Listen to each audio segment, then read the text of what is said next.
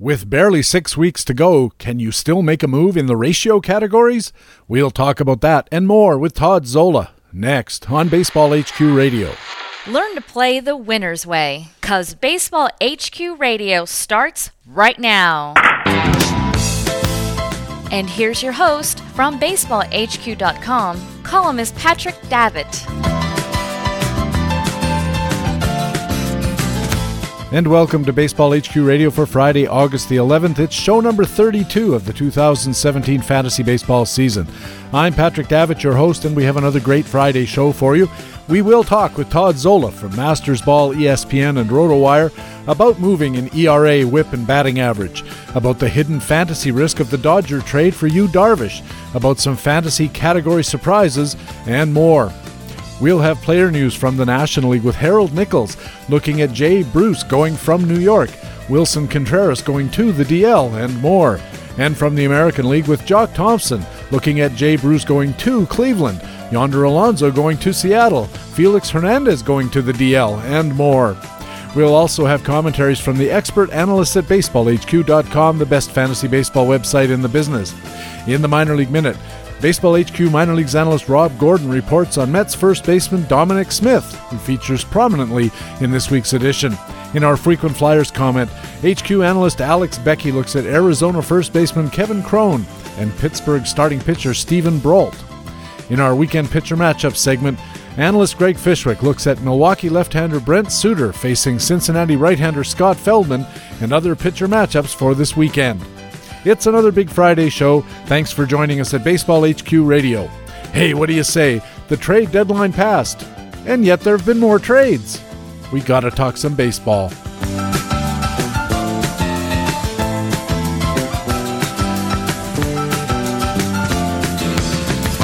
And in the first inning of our show, as always, our League Watch News reports. Jock Thompson on deck with player news from the American League. And leading off, it's the National League report and our old friend Harold Nichols.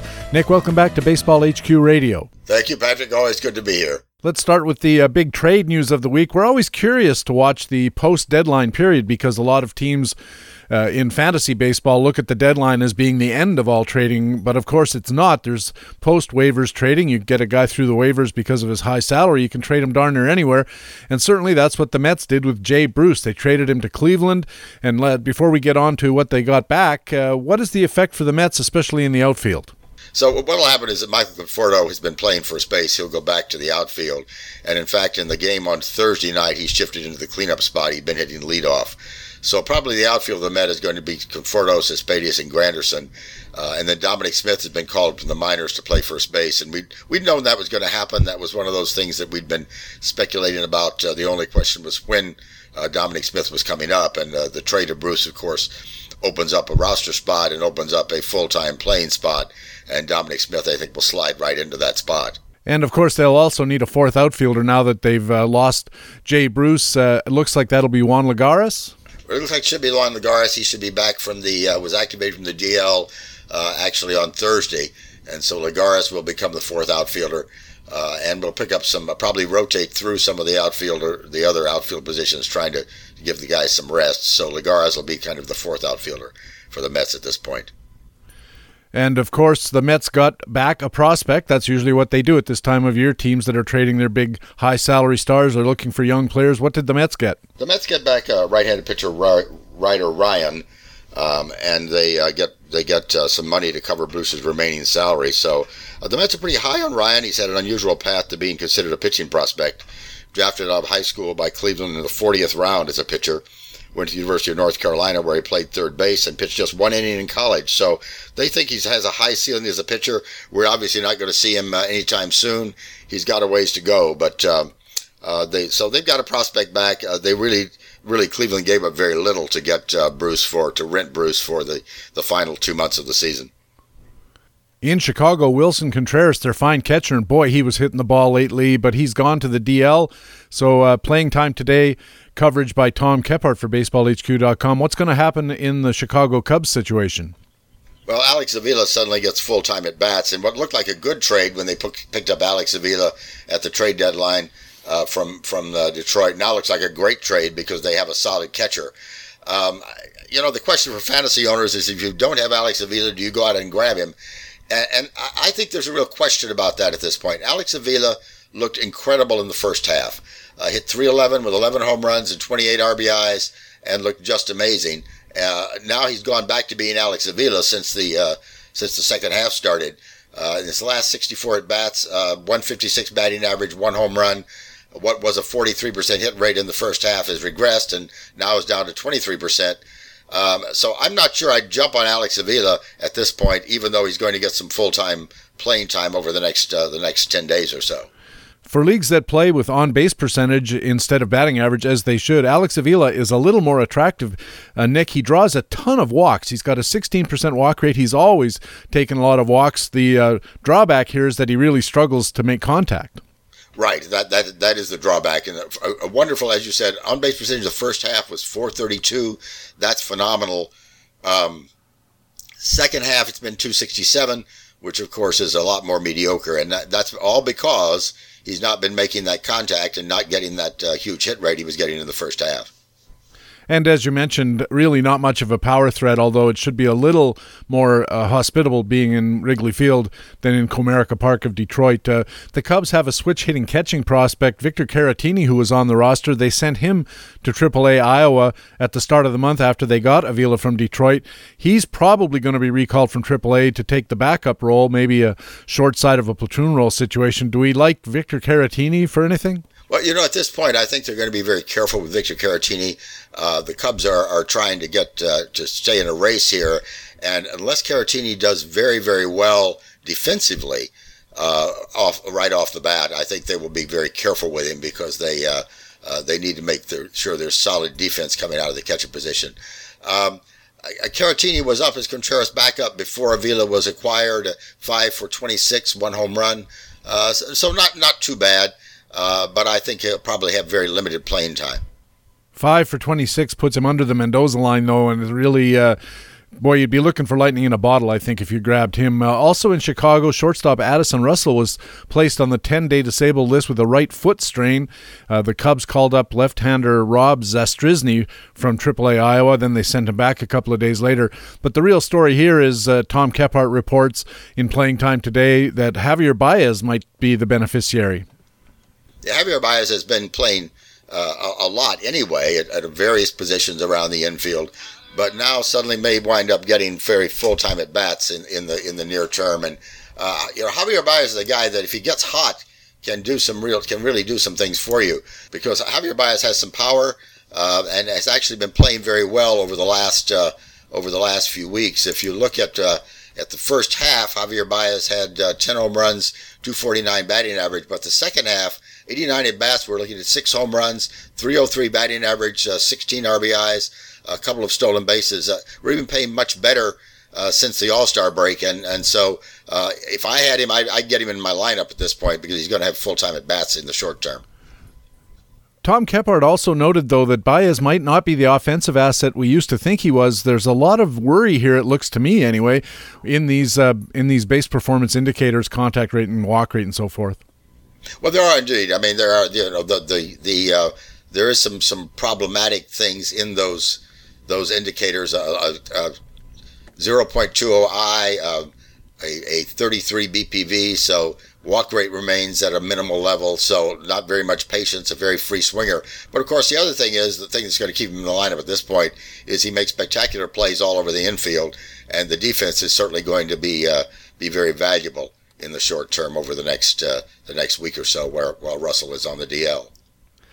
Yeah, it looks like a bit of a dice roll for me. I don't like those skills, but of course in the short run they matter a lot less, right? I mean, if you're looking at a guy over a long period of time, then you have to think the skills will catch up with the performance. But over the short run, just the fact that he's in the lineup makes him worth at least thinking about.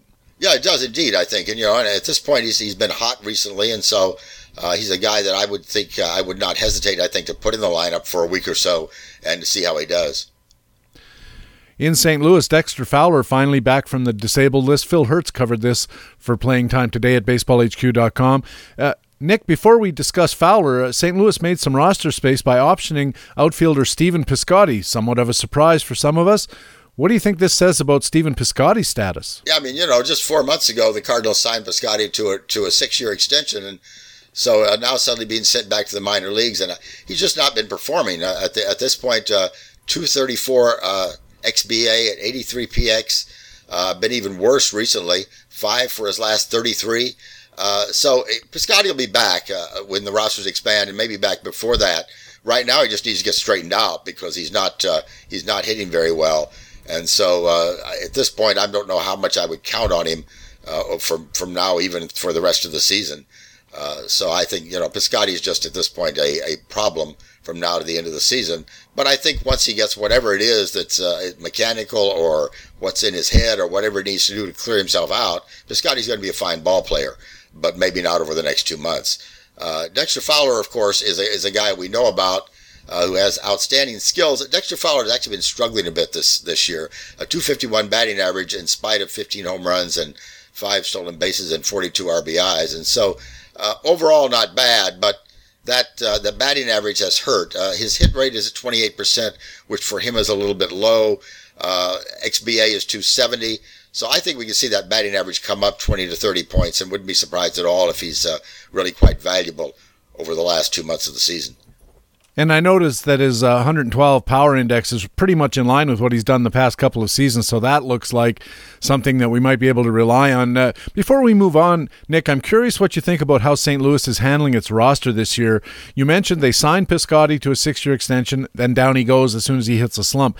Randall Grichuk, the same thing. Colton Wong, the same thing. They go into a slump, and the team's first reaction is get him out of here. And I wonder, what do you think of that? Well, that's kind of a strange thing. You have to wonder what is causing this, that they're not willing to work with them with the hitting coach at the major league level to try to get them straightened out. Certainly, it's a situation where you can't put them in the lineup every day while they're struggling, and maybe the thought is they're better off being in the lineup every day and hitting every day than sitting on the bench and working on the sidelines. And maybe that's the thinking. It seems like perhaps a sort of a strange way of dealing with it, but I guess we'll see how it works and whether it gets these guys straightened out and back into a better playing situation.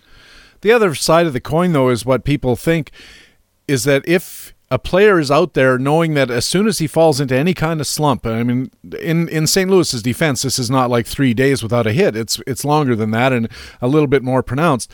But there's the argument that gets made that if a player goes out there thinking he has to succeed right now or he's going to get sent to the minors, that's not conducive to putting him into that relaxed, confident frame of mind that baseball depends on. It's not an emotional sport like football or hockey. It's a relaxation sport. And if you go up there being worried about your spot if you don't get a hit right now, that seems like it might be a little counterproductive for St. Louis, especially for owners of St. Louis players.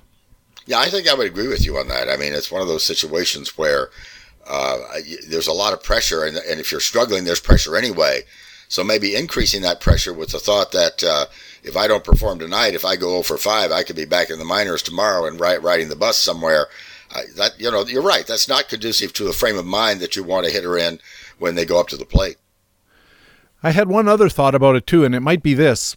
I'm curious what you think of this, but over the last couple of years, it's been widely reported, we've talked about it here in Baseball HQ Radio, Nick, and that is the teams are going from a 13-hitter, 12-pitcher mix on the 25-man roster, sometimes even 14-11. It's now getting to the point where a lot of teams go into a game and they only have a backup catcher and maybe 1 or 2 other replacement hitters. And I wonder if you're St. Louis or any team for that matter, you look at your bench and you say to yourself, my bench is already short. I can't afford to have a player sitting on the bench that I need for a pinch hitting situation or for an injury replacement during a game if he's absolutely not hitting and hasn't been for the last 3 weeks. We can't afford to wait for this guy to play himself back into his usual level because we just don't have enough bodies on the bench to allow that to happen. That's entirely possible. I mean, certainly seeing, I'm noticing more and more situations where starting pitchers are only going 4 innings, and then the bullpen is taking up the rest of the ball game. And so when that happens, then certainly you've got to have a lot of pitchers, and as you said, the mix has got to fall toward the pitching side, which leaves very few hitters on the bench. Finally, we have a feature at BaseballHQ.com called the Facts and Flukes Spotlight. It's kind of an exaggerated or enhanced version of our regular Facts and Flukes performance validation coverage, where we look at players and we decide, is their current level of performance a fact or a fluke? Now, the Spotlight goes into a single player at the same kind of length, which means there's a lot more depth in the coverage. And this week, Stephen Nickrand, our fine starting pitcher buyer's guide columnist, was looking at Milwaukee right-hander Jimmy Nelson. His owners are enjoying a long-awaited breakout, and the question now is Nelson's 2017 surge for real? What is Stephen's analysis? Yeah, it's interesting. This has really been a breakout. If you look back at what's gone on, last year a BPV of 37, this year a BPV of 151. So a huge breakout. And so what Stephen has done, and what these Fact and Fluke Spotlight columns do, is really dig into depth on a player and ask, is this real? Is this something's going to continue? Stephen's conclusion is this is a very impressive breakout, both on the surface and beneath the surface. Some real signs of optimism regarding Jimmy Nelson. Attacking the strike zone much more, especially against lefties, than he was a year ago. His knuckle curve has really transformed into a strikeout weapon, particularly against left-handers, and that was one of the problems he was having, was getting lefties out. And throwing the knuckle curve harder with more effective movement than he has before. Prior to this season, Stephen says, very little skill hope heading into 2017, and certainly you've got some regression risk heading into age 28, but Jimmy Nelson has changed himself. He's transformed himself. The adjustments he's made have really legitimized, as Stephen says, his skill growth, and for me, definitely a good stretch run target, and in a keeper league, a hold target. I thought so too, and for me, the two numbers that jumped out in Stephen's analysis were the walk rate, 4.3 last year, 2.2 this year. That's a lot of walks taken out of the mix, and at the same time he's getting more strikeouts because he's getting more swinging strikes. Just 7.4% last year, all the way up to 11% this year. That's like a 50% increase in the number of swinging strikes he's getting, and he's getting double-digit swinging strikes on 4 of his 5 pitches, including that knuckle curve, as you mentioned. Sometimes it takes these pitchers, Nick, just a little while to figure things out, and Jimmy Nelson's just getting to that age where, in addition to physical maturity, maybe his time in the big leagues has allowed him to figure out what his strengths are and to really maximize them. Yeah, I think so. I mean, Jimmy Nelson was a guy, if you can think back when he first came into the majors a few years ago, this was a guy we thought was going to be very, very good. And not only did he turn out not to be very good, he turned out to be very, very bad. And so a lot of owners were dropping him like crazy in keeper leagues. And this year, that breakout, as Stephen points out, it seems to be very real. A good reason to suspect that, just as you said, he's suddenly found some maturity as a pitcher and is going to be be considerably valuable over the next few seasons. All right, Nick, always interesting and a lot of fun to talk to you. We'll talk to you again in a week's time. All right, thank you, Patrick. Harold Nichols is a pitcher matchups analyst at BaseballHQ.com, and he's our man on the National League beat here at Baseball HQ Radio. Now let's go to the American League, and BaseballHQ.com Director of News and Analysis, Jock Thompson.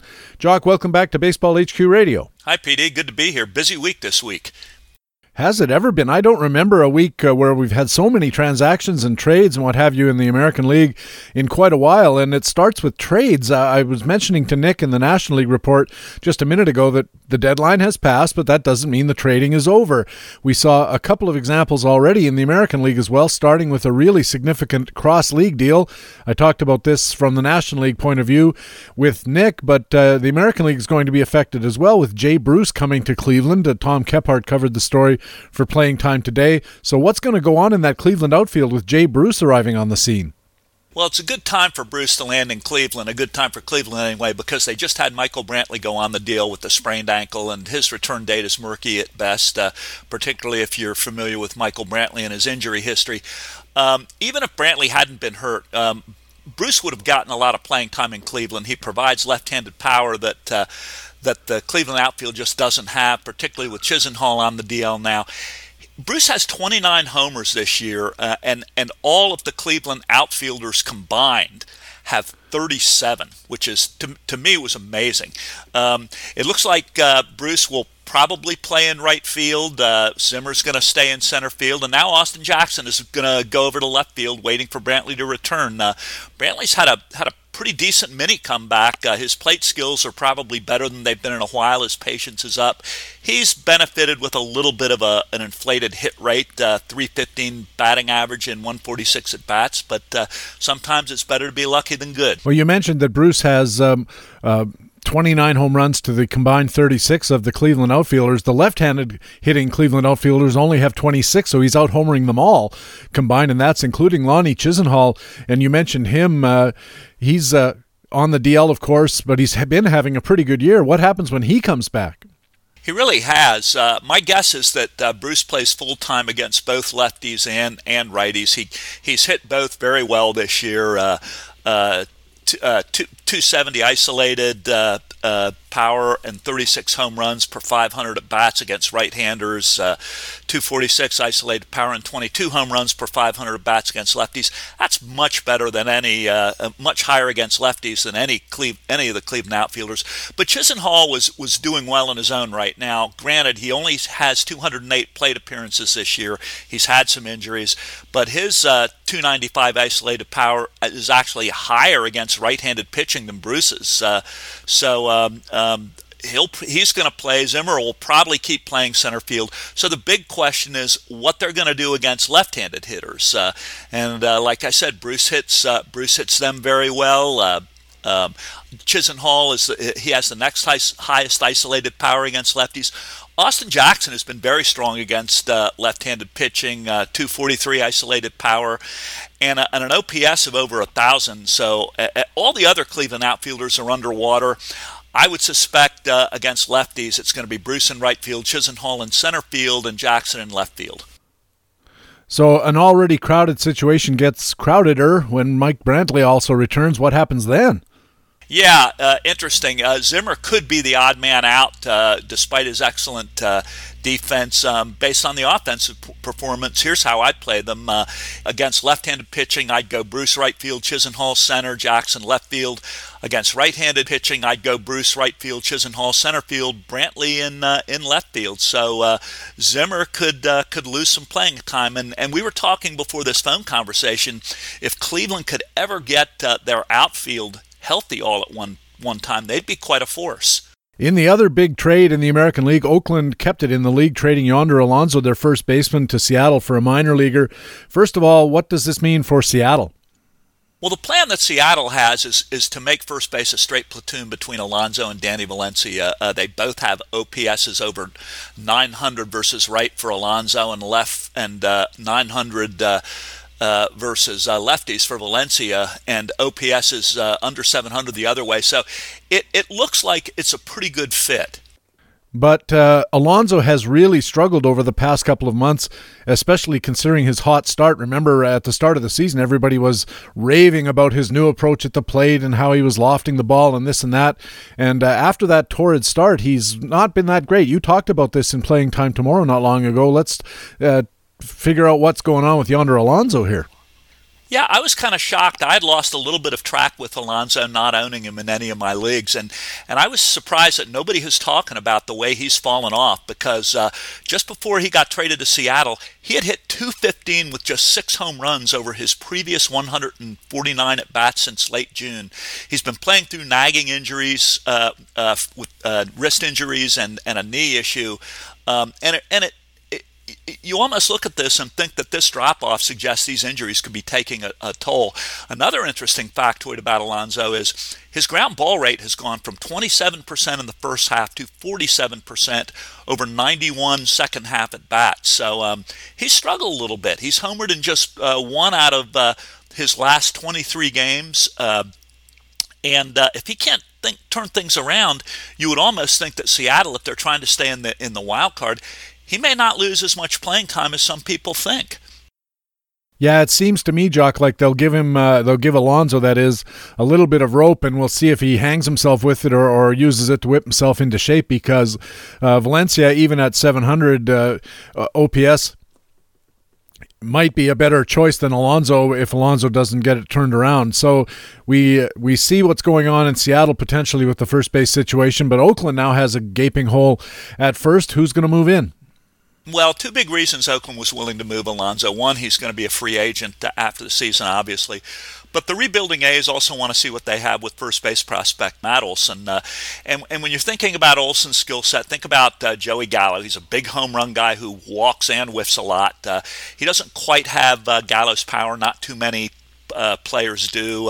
Gallo's an 80 power bat, obviously, but Olson's not that far away. 23 home runs and 294 at bats at AAA Nashville, and 45 walks to go along with 83 strikeouts. So a big 3 true outcome guy. Yes, and somebody who should be interesting, I think, especially to American League only players. Matt Olson could certainly give you a jolt in the power department. And if you're playing an on-base percentage league, and you should be, then that might also mitigate against what's going to be, I think, a pretty low batting average. We were talking about Cleveland, and they got some good news finally in that Jason Kipnis has returned to the lineup after missing a month. He had a hamstring injury. Then he went out and played and promptly tweaked the injury again.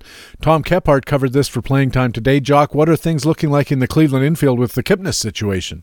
Yeah, Kipnis left his Thursday start with hamstring tightness, and it's the same hamstring that landed him on the DL, which suggests that he could be shelved again, possibly, though the Indians are initially calling this a day-to-day thing. Meanwhile, again, you've got Eric Gonzalez or Michael Martinez. Both saw time when Kipnis was out. They could go back to second base, or maybe Jose Ramirez moves to second, and Cleveland finally gives Yandy Diaz an extended opportunity. Diaz is a real interesting guy. He's a Cuban import who has hit .350 this year in the minors. Doesn't have a lot of power. He's a strong guy. He's a guy who could probably use a swing change. We talk about that a lot this year. But right now, he's only got 5 home runs, but making a lot of good hard contact and walking a lot. So Cleveland's got an interesting situation again. Well, they kept Giovanni Urshela at third base. He was playing third base during Kipnis' last DL stint, and they sent Gonzalez to AAA when Kipnis came back. Urshela is pretty solid defensively. What about him? Yeah, he's solid defensively. The problem for fantasy purposes and for Cleveland offensively is that he really can't hit. It'll be interesting to see if they keep him up given the weak bat, but definitely good with the glove. We're going to have to wait and see what happens in Cleveland, I think. Now, I had a thought, Jock, while I was looking at this. Why couldn't they move Ramirez to second base as they have already, Jose Ramirez, that is, put Carlos Santana from first base to third base, where he has played some. Edwin Encarnacion could move from DH to first base, and that would free up that DH spot for all those many outfielders that we talked about earlier. Yeah, it would certainly help the offense, too, if Kipnis goes down. The problem, I think, is that Cleveland has shown a little reluctance to let Santana play third base for defensive reasons, and adding Edwin Encarnacion at first base isn't an improvement in the glove situation either. Felix Hernandez of Seattle back on the DL with shoulder bursitis. This is the same ailment that put him on the DL a couple of months earlier this season. Recently acquired Marco Gonzalez has already made one start in his place, might have to make a few more. Rod Truesdell covered this for Playing Time today at Baseball HQ. What's the outlook here? Well, the doctors say Felix is going to miss 3-4 weeks. Now, Felix has been quoted as saying he'll be back sooner, that it's not nearly as bad as the previous issues. Frankly, I would believe the doctors. Felix is getting more and more injury prone. That arm is a real worry. He's thrown a lot of pitches at age 31, 32. I sure wouldn't be betting on him to stabilize my fantasy rotation if I owned him. I was thinking the same thing, and as confident as Felix is about his own shoulder, and of course he has every right to be, and he knows himself better than anybody else, but the same injury twice in a year, to me, that's just a gigantic red flag. Yeah, and he only had I think 7 or 8 starts between the 2 injuries, so you have to wonder what's going on there. He's had a great career, but he's not the pitcher he used to be. And meanwhile, what about this Marco Gonzalez? Is he worth looking at? You know, he used to be a top 100 prospect, but it was all on the basis of really exquisite command and a very good changeup. It's really the only pitch in his arsenal that really is above average. He was pretty much killed his first start in Seattle. He was killed his only start in St. Louis before he was traded. he's got a back of the rotation future, but I honestly wonder how well he's going to do here in the short term. I think Seattle is in real trouble with the rotation on any night James Paxton didn't pitch. Yeah, Paxton is turning out to be everything we were waiting for.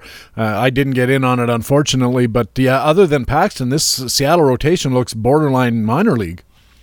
Yeah, particularly for a team that's supposed to be sticking in the wild card. Nobody in the rotation has a sub-4 ERA other than Paxton, and that's a problem if you're trying to not just make the postseason, but go through it with any depth. In Kansas City, some bad news for a team struggling to stay in the race. Salvador Perez, their fine catchers, on the DL with an intercostal strain. Matt Dodge covered this for Playing Time today. So what do Kansas City and fantasy owners of Sal Perez do? Well, Drew Butera is going to get most of the at-bats in Perez's absence, and that's obviously a big drop-off offensively, so they're not going to find a solution there. The real question is whether fantasy owners with limited DL spots should even keep that open for Perez, given how little time is remaining in the season.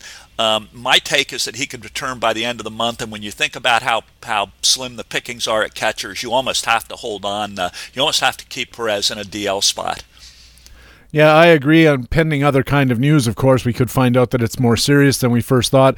And it's interesting that you bring that up, Jock, because we are getting to that time of the season where a somewhat lengthy DL stint could mean you're better off dropping the guy entirely than hanging on to him, especially, as you say, in leagues that have limited DL or limited reserve slots.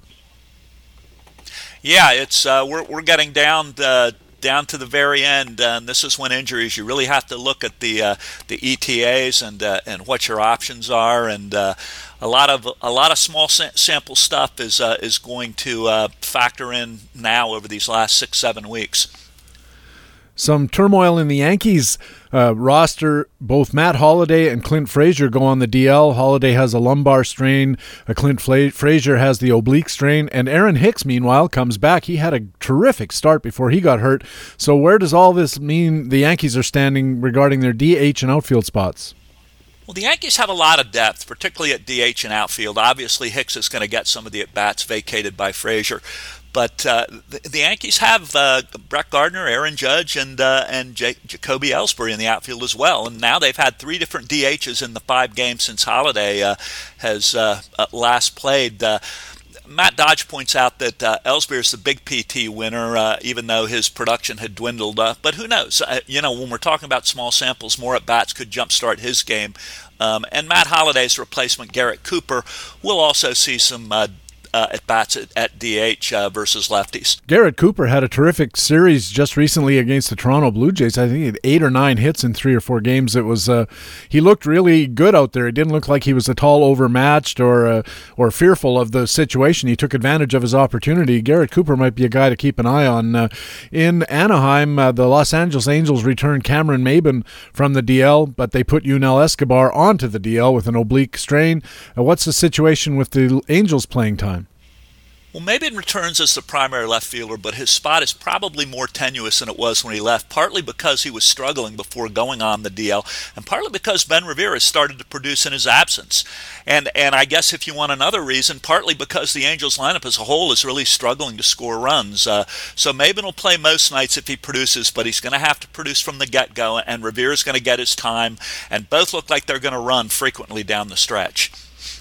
Well, from your lips to God's ear, I added Revere when somebody in my league dropped him, and this is an American League only, and I was fairly surprised to see Revere get dropped, given that even as a pinch runner, he might have contributed bags, and he's been terrific for me. What about the third base spot in the meantime? Yunel Escobar on the DL, who fills in? Well, Luis Valbuena has really been awful at the plate during the little time he's been healthy, but the Angels keep hoping he'll begin to hit righties, and with Escobar out, he's our best defender at third base, so he's going to get the third base time against right-handers. Now, the interesting thing, the Angels just called up Jeffrey Marte to take over Escobar's roster spot. And if last night's any indication against James Paxton, he's going to play against left-handed pitching, which tells you just about how badly the Angels need offense, because Marte is a terrible defender at third base. The big winner here is C.J. Cron, who takes over the first base at bats while Valbuena's over at third base. And Cron's issues have always been his performance against righties and poor pitch selection, but he's actually perked up a little over the last week. He's having his best stretch of the season. He's had 4 multi-hit games in the last 5 nights, so in a small sample down the stretch, maybe this is a guy you look at. I was interested to see Jeffrey Marte get recalled. I have him on my roster as well. He's sitting on a reserve spot at the moment. And I'm wondering whether, considering that every guy you add, you have to subtract somebody somewhere else, what do you think Jeffrey Marte's chances are of actually doing anything worthwhile in these last 6 weeks or however long Yunel Escobar is on the shelf? Well, if you look at what he did last year, I mean, it could happen. I mean, it's not a zero probability or possibility. The problem is, if you look at what he's done this year, it's total night and day difference. He's going to be playing third base, or at least from what we can tell, against lefties. He's hit lefties a little bit better than righties, so he's always had the power. So who knows? If you need help, you give it a shot and take your chances. I guess that's what I'm going to have to do, depending. I don't know. We'll have to see what else goes on as far as my own roster is concerned, and everybody else is going to have to consider the same thing. I don't think Jeffrey Marte's rosterable in a mixed league, however, even with the news. Yeah, that's kind of my take, too. The Angels are just trying to plug in solutions and hope for the best. And, if you're doing that from a fantasy standpoint, great. But the results aren't always what you hope for. We have a few other items here. As we said, it's been a very busy week. Let's look at some of these things quickly. Alex Cobb in Tampa has hit the DL. Looks like a case of turf toe.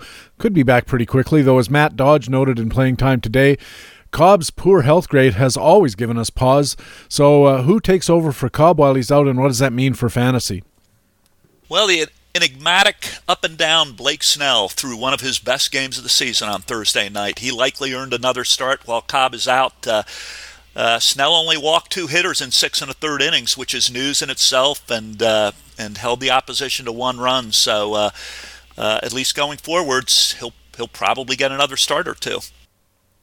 In Houston, George Springer finally returned from a quad strain. Obviously, he goes straight back into the outfield in his starting role. But who loses the playing time now that George Springer's back on the scene?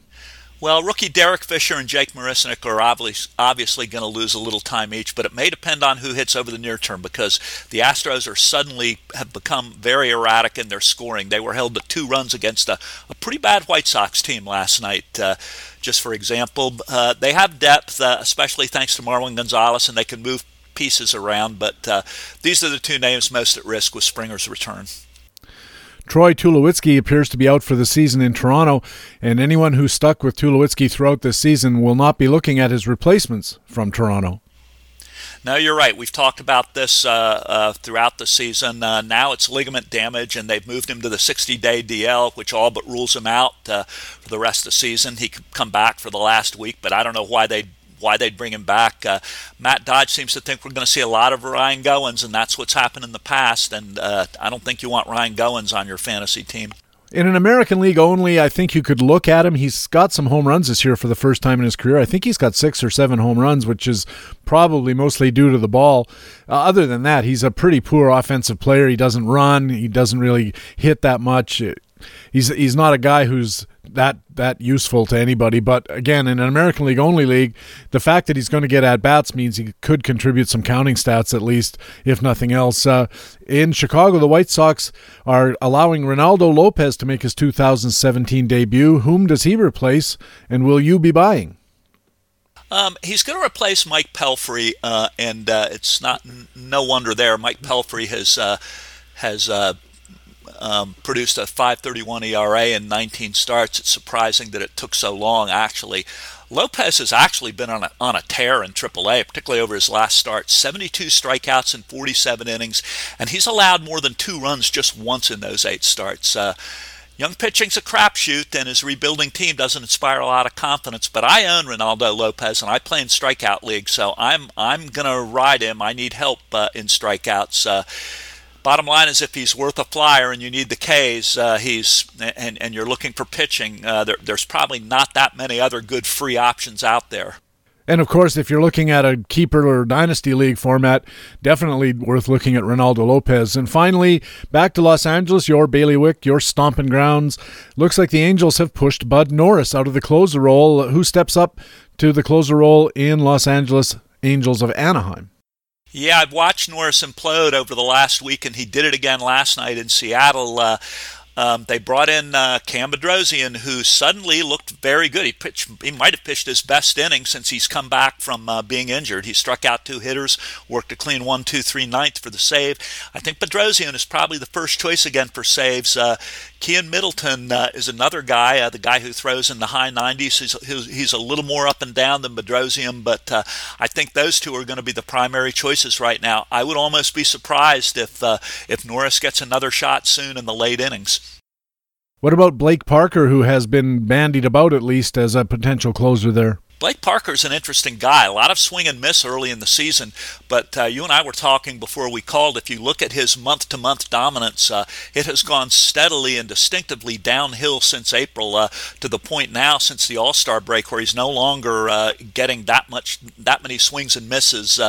He struck out 8 hitters a game in July per 9 innings, and now he's striking out 6 per 9 innings in August. He's fallen off dramatically.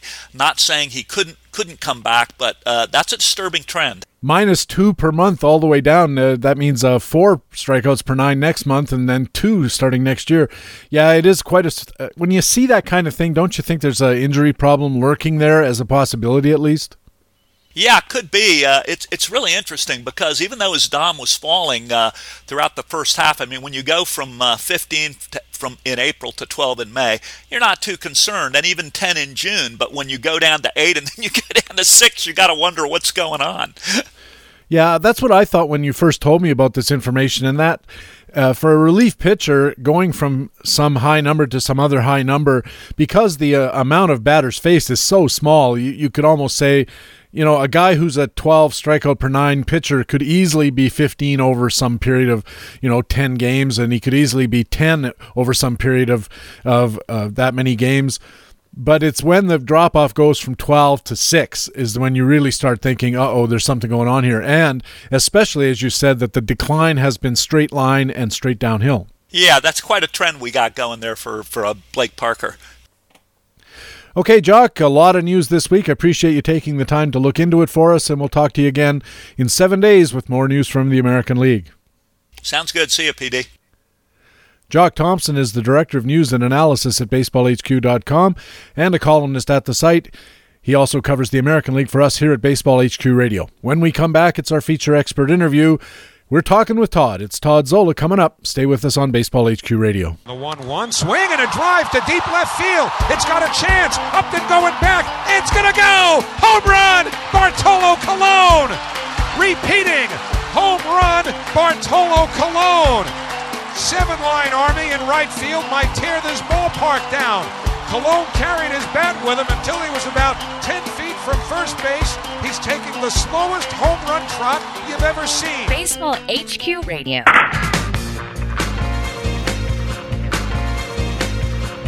Hey, welcome back to Baseball HQ Radio. I'm Patrick Davitt. Now it's time for our feature expert interview, and it's my pleasure to be joined once again by Todd Zola from Masters Ball, ESPN, and RotoWire, one of our favorite guests. Todd, welcome back to Baseball HQ Radio. Great to be back with you, PD. In your Z-Files column at RotoWire, you had some interesting thoughts right after the trading deadline, and since I haven't talked with you since the deadline, let's catch up a little. I'd like to start with the Dodgers trade for Yu Darvish. You made some interesting points there. Yeah, I think the key with that trade is the Dodgers did not trade Yu Darvish for August and September. They traded for Yu Darvish for October. I mean, I know I'm so much dating myself with this, but remember a few years back when Milwaukee picked up CC Sabathia, they think they use him every other day. It seemed nothing runs like a rental, whatever. So the Dodgers. The point being, they're not going to overextend him. They're not going to expect 7, 8, 9 innings out of him. They just, I think they could probably win 10 more games and make the playoffs, which is kind of silly at this point. So, they did not get him for that, which means from a fantasy basis, sure, he's going to help you, obviously. But don't count on, at this point, whatever it be, 9 starts and 63, 64 innings.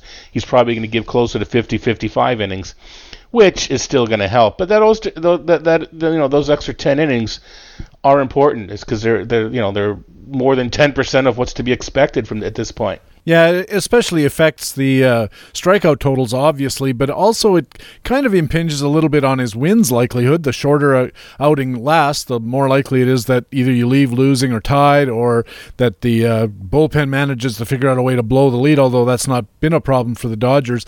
It is a bit different, though, I thought, Todd, that with the CC Sabathia story, the Milwaukee Brewers at that time, they were really in a race. I mean, they had to put their horses out there and beat them like rented mules, but in this case, the Dodgers have a little more leeway, as you suggest. Right, and as you sort of did suggest too, they fortified their bullpen. So part of it is that they don't need them to go 7, 8, 9. They can. Well, I guess they bring in Singrani, but they have length in their bullpen, so that might be the bullpen may be better for guys like Maeda and some of the injured guys, Ryu, and that sort of the guys that you're not expecting to go very far. But I do think it dovetails onto Darvish.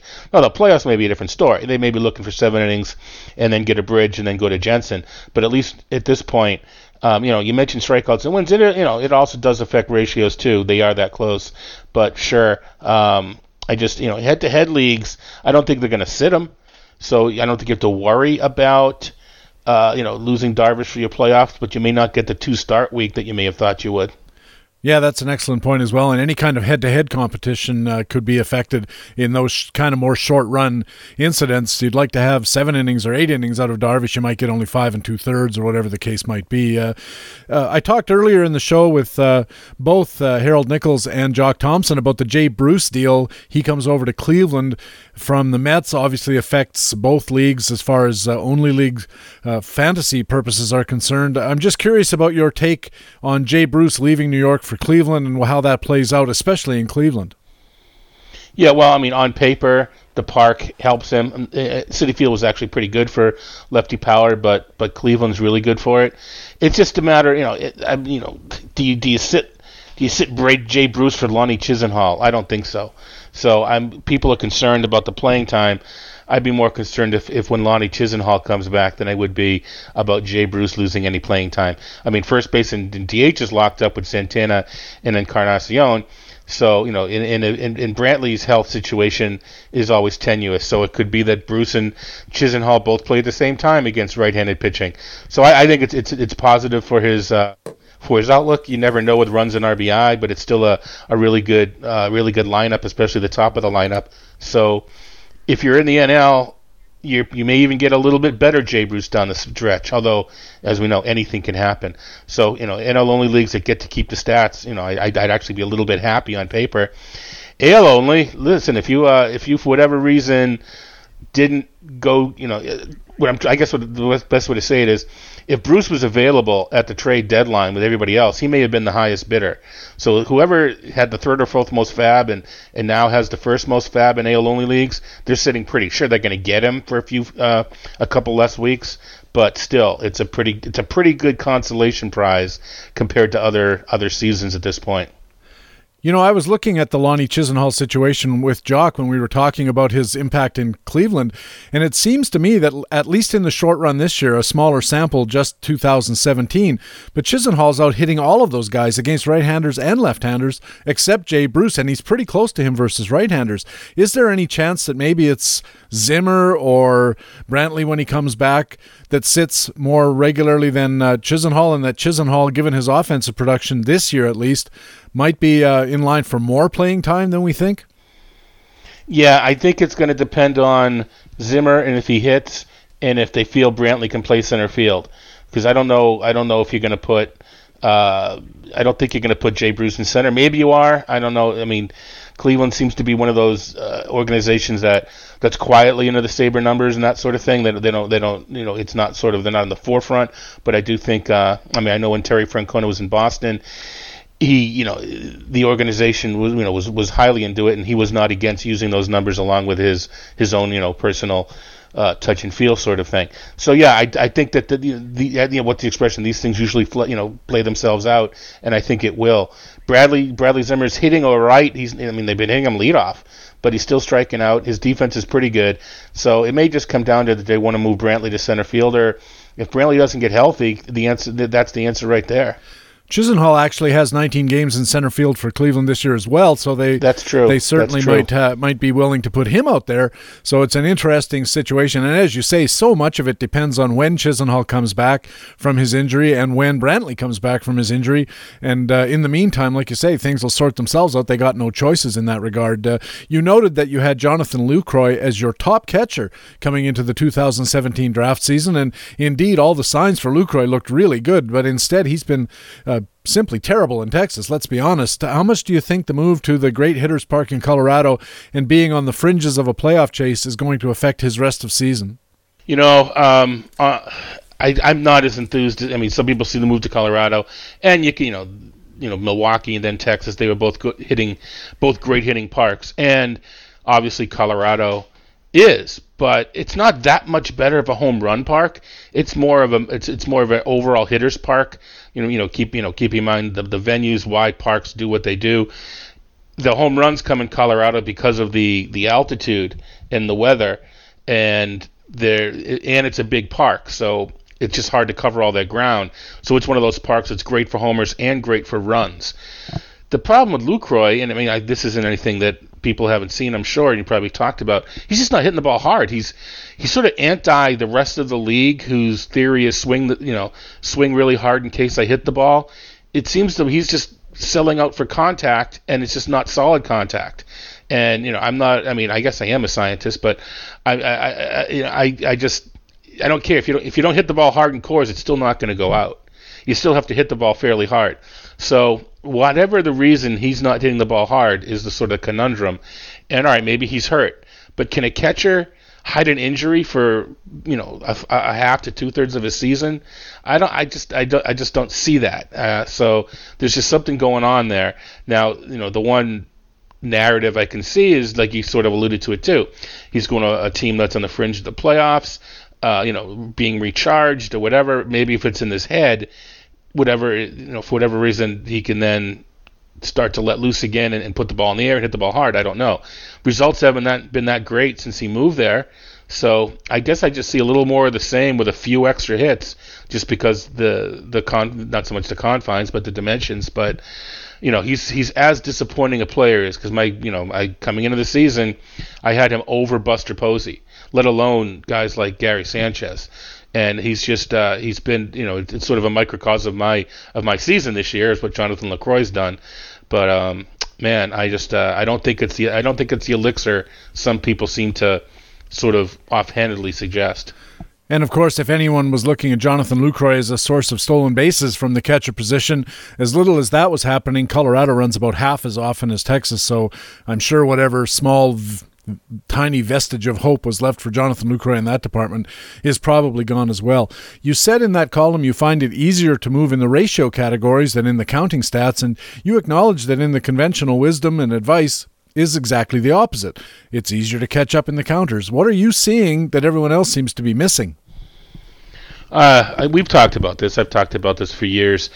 If you normalize the categories, that is, if you just assign, well, first you convert the ratios to a counting stat, however you want to do that, and then if you make each category worth this, 1,000 units, whatever it might be, normalize it the same number of units, the ratios are bunched much tighter than the counting stats. Now, this is using average standings, so you take a league like the NFBC or your home league that's been in existence for several years, and you just average the stats over the course of a lot of teams. So in the NFBC, it's sort of 1 year, and you get average standings. So using those standings, they're really, really bunched. Now, your own league, there's places where it's individual. I mean, each league is unique, but there's bunch places in the categories which is bunched, and there's places where there's big gaps. So at the end of the day, it depends on where you are within the category. But in general, there's more of an opportunity for ERA and ratio, ERA and WHIP and batting average to be bunched. And the other reason too is you can't lose counting stat. Unless you're George Brett from several years ago, you can't lose a counting stat. So whereas in pitching, you could gain a point in pitching, 2 points, 3 points, without even have a pitcher throw a ball that day because your opponent may have just had a bad outing or two. Obviously you're going to get at bats, so you can lose or gain points in the bats, but you can't use the analogy without getting at bat because if you don't get in the bat for a day, you must have a really silly offense. But anyway, so the point being, the fact that they're bunched and the fact that teams can move in both directions. And I've been saying this for years, so I don't want to just say it.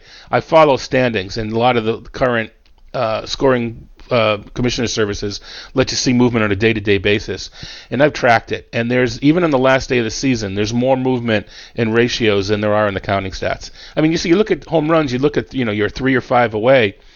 It takes to even hit 3 or 5 in a week more than an opposing team is a big thing. Is hard to do. So you're not as close as you think you are because you're not the only team doing it. The other team is also continuing to hit homers. Yeah, and I think that's something that people overlook when they're thinking about this. They just see that 4 home run gap and they say, hey, I can make that up. And that's true, but it's only really true if the other guy just simply stops hitting home runs and lets you catch up. But on the other hand, as you say, even in the batting average category or on-base percentage as we use in tout, you can sit there, or you can have as I've been having, I was second from the bottom in on-base percentage, and in 6 weeks I'm up to like 5th in the category because I just strung together a bunch of weeks of 460, and all of my opponents between me and 5th place were all having weeks of 305. And because they're moving backwards while I'm moving forwards, I'm basically making up the ground at twice the pace. And I think the lesson here is not so much that you will always be able to make these gains in ratio categories over counting stats because, as you say, sometimes in a given league, that isn't going to be how it works. But I think the lesson is don't just automatically discount the possibility that you can make a pretty significant move in those ratio categories, even if it's relatively late in the season, because, as you said, you've got the evidence, and as many of us have anecdotal experience of either being caught from behind by a guy who was 10 spots behind us or catching somebody who was 10 spots in front of us with 5 weeks to go. Yeah, that's what it is. It's the accrual of at-bats and innings pitched or plate appearances. It's not prohibitive. And you said we are sort of mimicking what I've seen. We both say the same thing. Just don't discount it. When you do as I like to call it, category math, when you do the category math, don't dismiss being able to move in ratios and in batting average / OBP at this time of the season. If your opponents are ignoring it, then it may even give you an easier opportunity. If they you can, maybe if you don't believe it and I can make a trade, you're using your head, you're saying, I'm not going to move in ratio anyway, and you trade me a guy, well, now I got you because you are going to move in ratio and you help me. So not that all the leagues, a lot of trading deadlines have passed, although it's my experience that fantasy leagues are extending their deadline past the MLB trade deadline at this point, so a lot of leagues still have active trading. And they should, because otherwise there's so much difficulty with the I used to play in a league that had the deadline the same day as the major leagues, and sometimes because that day is on a Monday and your transaction deadline is on a Sunday, and you run into all of those kind of problems, just move your fantasy deadline out to the end of August and let people have some nice trading frenzies as September starts rolling around. Why not, right? Yeah, and there's some leagues, you probably in a couple or have seen them, that as you get deeper into the season, maybe you can only trade with teams in the standings within X amount of points or X amount of standings places in the standings, so that you're not going to get the last place team. And keeper leagues is a different story, but in a redraft league, you're not going to get the last place team making a deal with the first place team just to get out of last place. Which some people are saying to me, well, why not? But once you don't want to, I don't think you want to do that on August 27th. Let's let the battle play out sort of organically at that point. But absolutely, and I think at this point it's actually the rule, not the exception, to have at least August 15th, if not August 31st, trading deadlines. Yeah, I think in the one league that I used to play in, we moved it out till the Sunday after the last day of the deadline, whatever it happened to be that year, and that allowed everybody to have a good look at what had happened at the deadline and then make their decisions accordingly. And I think, as we both agree, that's a pretty good solution to a problem that sometimes pops up. It's not every year, but sometimes the way that the deadline falls versus the transaction deadline falls kind of sucks. In the comments after the column, and I really like this, Todd, that you welcome all these reader comments about your columns, and sometimes they comment about something that has nothing to do with the column. And in this instance, you answered a reader query about making a close call between two closers who are not obvious guys like Craig Kimbrell, and you said you have a simple solution. And what's your simple solution for a two close closers kind of conundrum? Well, it's nothing new to HQ followers. It's the old draft skills, not roles situation. If it's close, just go with the better pitcher. I think, if I recall, I know one was Aredos Vizcaino, and I think he was the better pitcher. I forget who the other person, that the other potential closer. It had to be somebody on like a Matt Belisle or something like that, on a team that maybe the situation wasn't definite. But if it's close, and the point being though, so someone, if you take that to the next level, why don't you do, isn't that always the case? Well, I don't always agree with the draft skills, not roles mantra, especially in saves, in that, sometimes you got to go with the role. If you need saves, sometimes you need to just go and get with the guy getting the saves over the better pitcher, especially this time of the season. So it's not always the case where you draft the better pitcher. I think, if your third closer in March, sure, take the better pitcher, but at some point you need to draft the role. Same with steals. If you need steals, sometimes you need to. He's not a greater player, but you need steals. You just take that player. So in that instance, now I did a little mid-season research to try to help identify where you can figure out a pitcher that's going to get more saves, and I think we did talk about this a little bit too. Where we already at this point, I think it's more. I think people realize at this point that the way the category and MLB in general has fleshed out, that the more wins you get, the more save opportunities you get, or the more saves you get, and it goes. Even a bad team can get saves. While that's true, there's always exceptions, but wins and saves correlate. We talked about that on the First Pitch Forum Tour in the spring. But the point I found interesting when I did a little more research is the percentage of wins that are saved, which are down this year in a big way. But the percentage of wins that are saved correlates best to team ERA, even more so than run differential, which I found to be a little bit interesting. And you want a team to run score, the run support the pitcher gets it's random as far as saves. So the way to identify a closer that's going to get more saves is on a good team and on a team that has a low ERA. And not all good teams have low ERAs. They're good because they hit the ball really hard. So, and that help explains why some of these lesser teams that don't win as many games, but they still have a good ERA because their offense isn't very good, where you can sort of identify closers. I think Pittsburgh may be one area where you can identify closers. So, using that to try to figure out how many saves a guy's going to get. I want the most saves. If it's close, just give me the better pitcher. You're listening to Baseball HQ Radio. Patrick Davitt with Todd Zola from RotoWire and ESPN and Masters Ball. And Todd, you mentioned Matt Belisle. I think it was Blake Trinan the guy was asking about in Oakland, if I'm not mistaken. Okay, that makes sense. Yeah. But speaking of Matt Belisle, you said in a Twitter feed that you had that you think Trevor Hildenberger in Minneapolis might get a look as the Twins closer, even though Matt Belisle seems to have the job, and even though Taylor Rogers seems to be behind him, putting Hildenberger third at best. Why the not mad, I guess. Why the interest in Hildenberger, shall we say? Well, it's part of what we do. People want to know the next closer.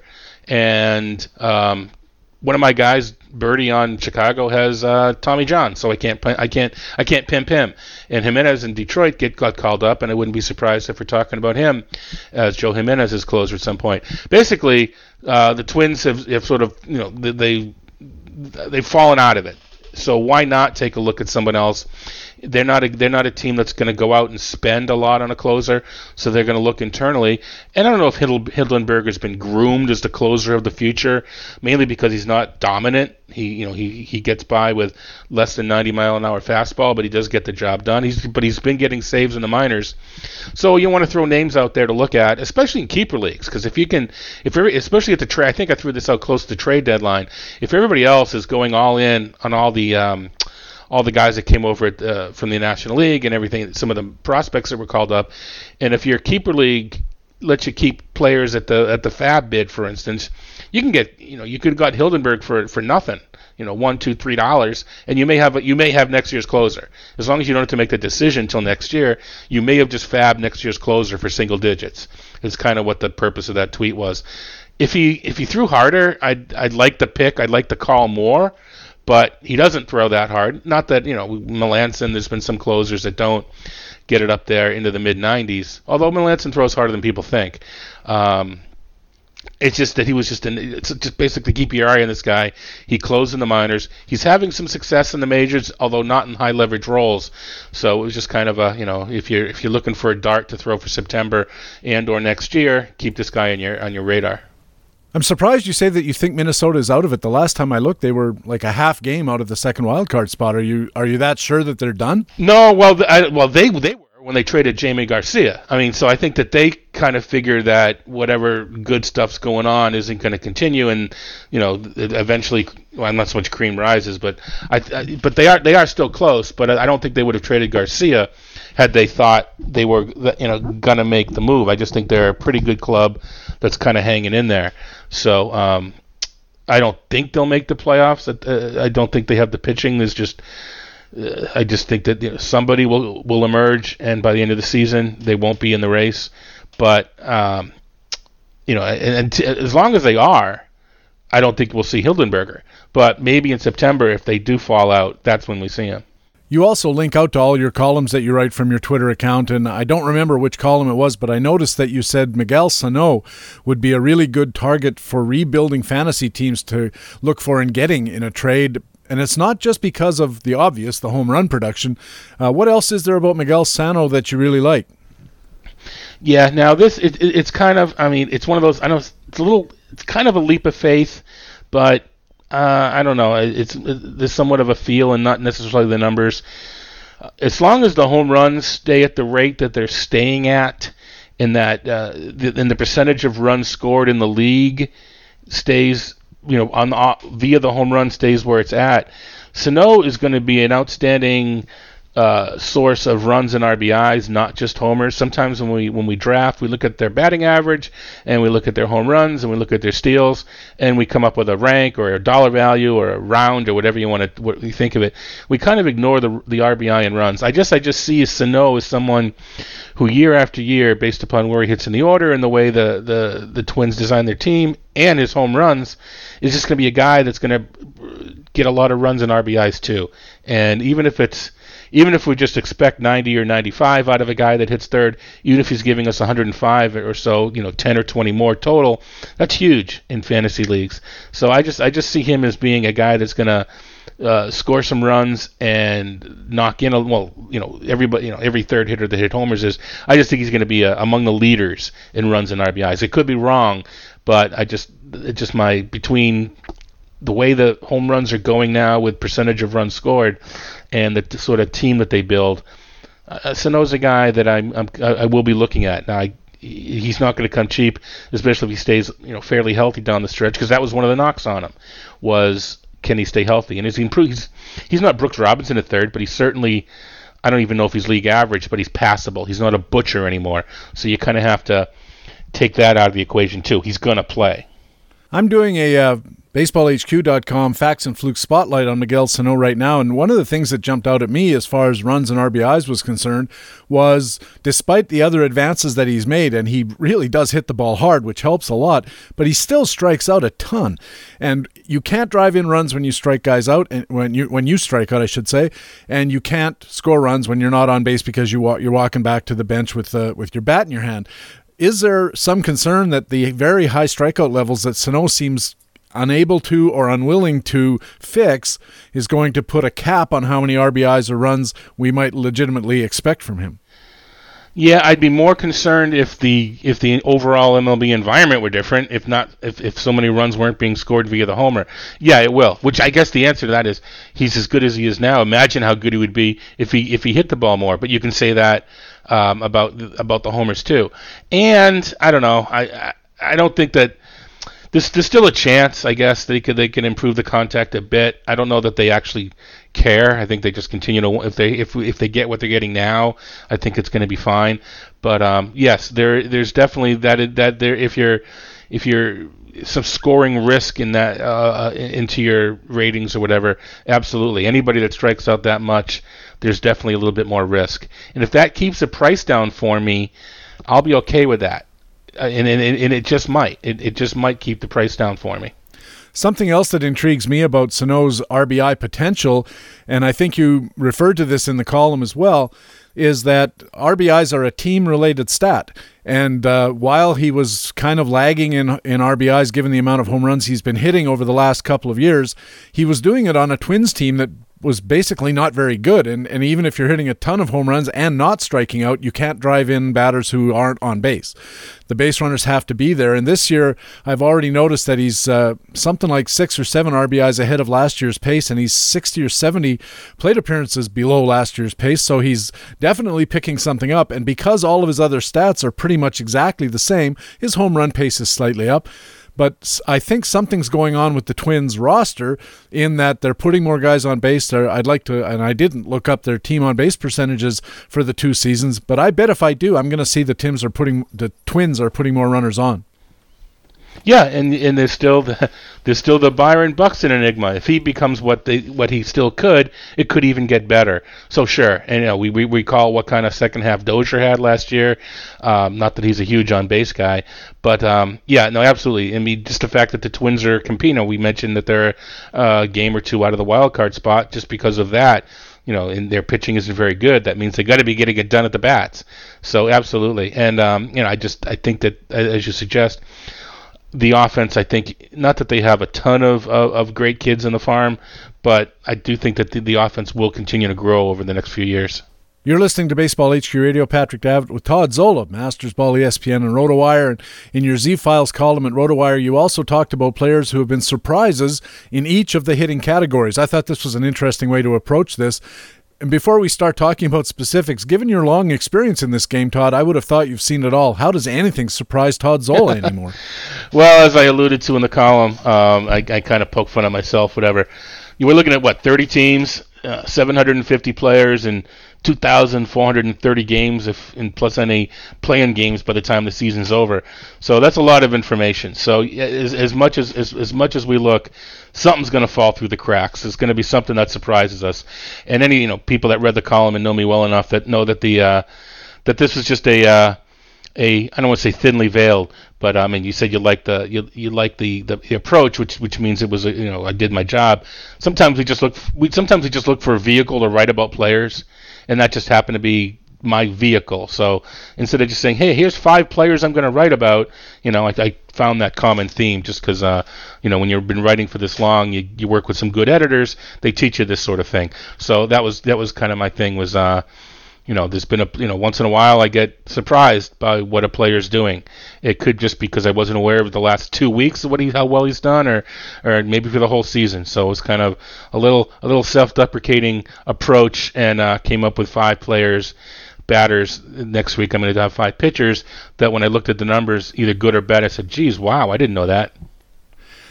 I did too, when you talked about your selection in the batting average category, surprised by Miguel Cabrera, and it's more than just his power that's off. You said his track record actually makes you wary that he might rebound.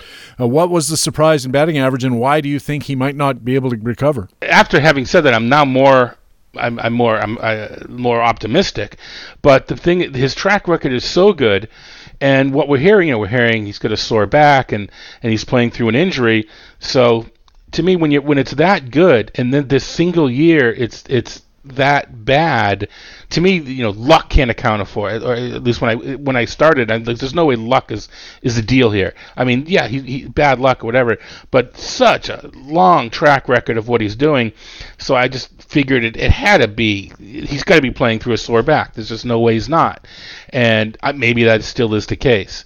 But I call it number scouting, and I talked about this, and I actually got a note from a scout who kind of heard me talking about it, and we had a little back and forth about it. But if you look at the hard hit rate and his line drive rate, and they're as good as they've ever been. And maybe I'm hearing mumblings that the Detroit calibrations could be off with Nick Castellanos and some other hitters. So it could just be that the Statcast readings in Comerica Park may be a little misleading. I believe that MLB controls that, not the Tigers. So I don't want to make it sound like the Tigers are jerry-rigging the numbers. But the point being, some of this narrative about hard hit rates for some of these Tigers may not be the case if the calibrations are a little bit off. But the point being, still the line drive rate is high, and even if they're a little off, they can't be that off. He's still hitting the ball hard. So you can't, if his back is sore, he's still hitting the ball really, really hard.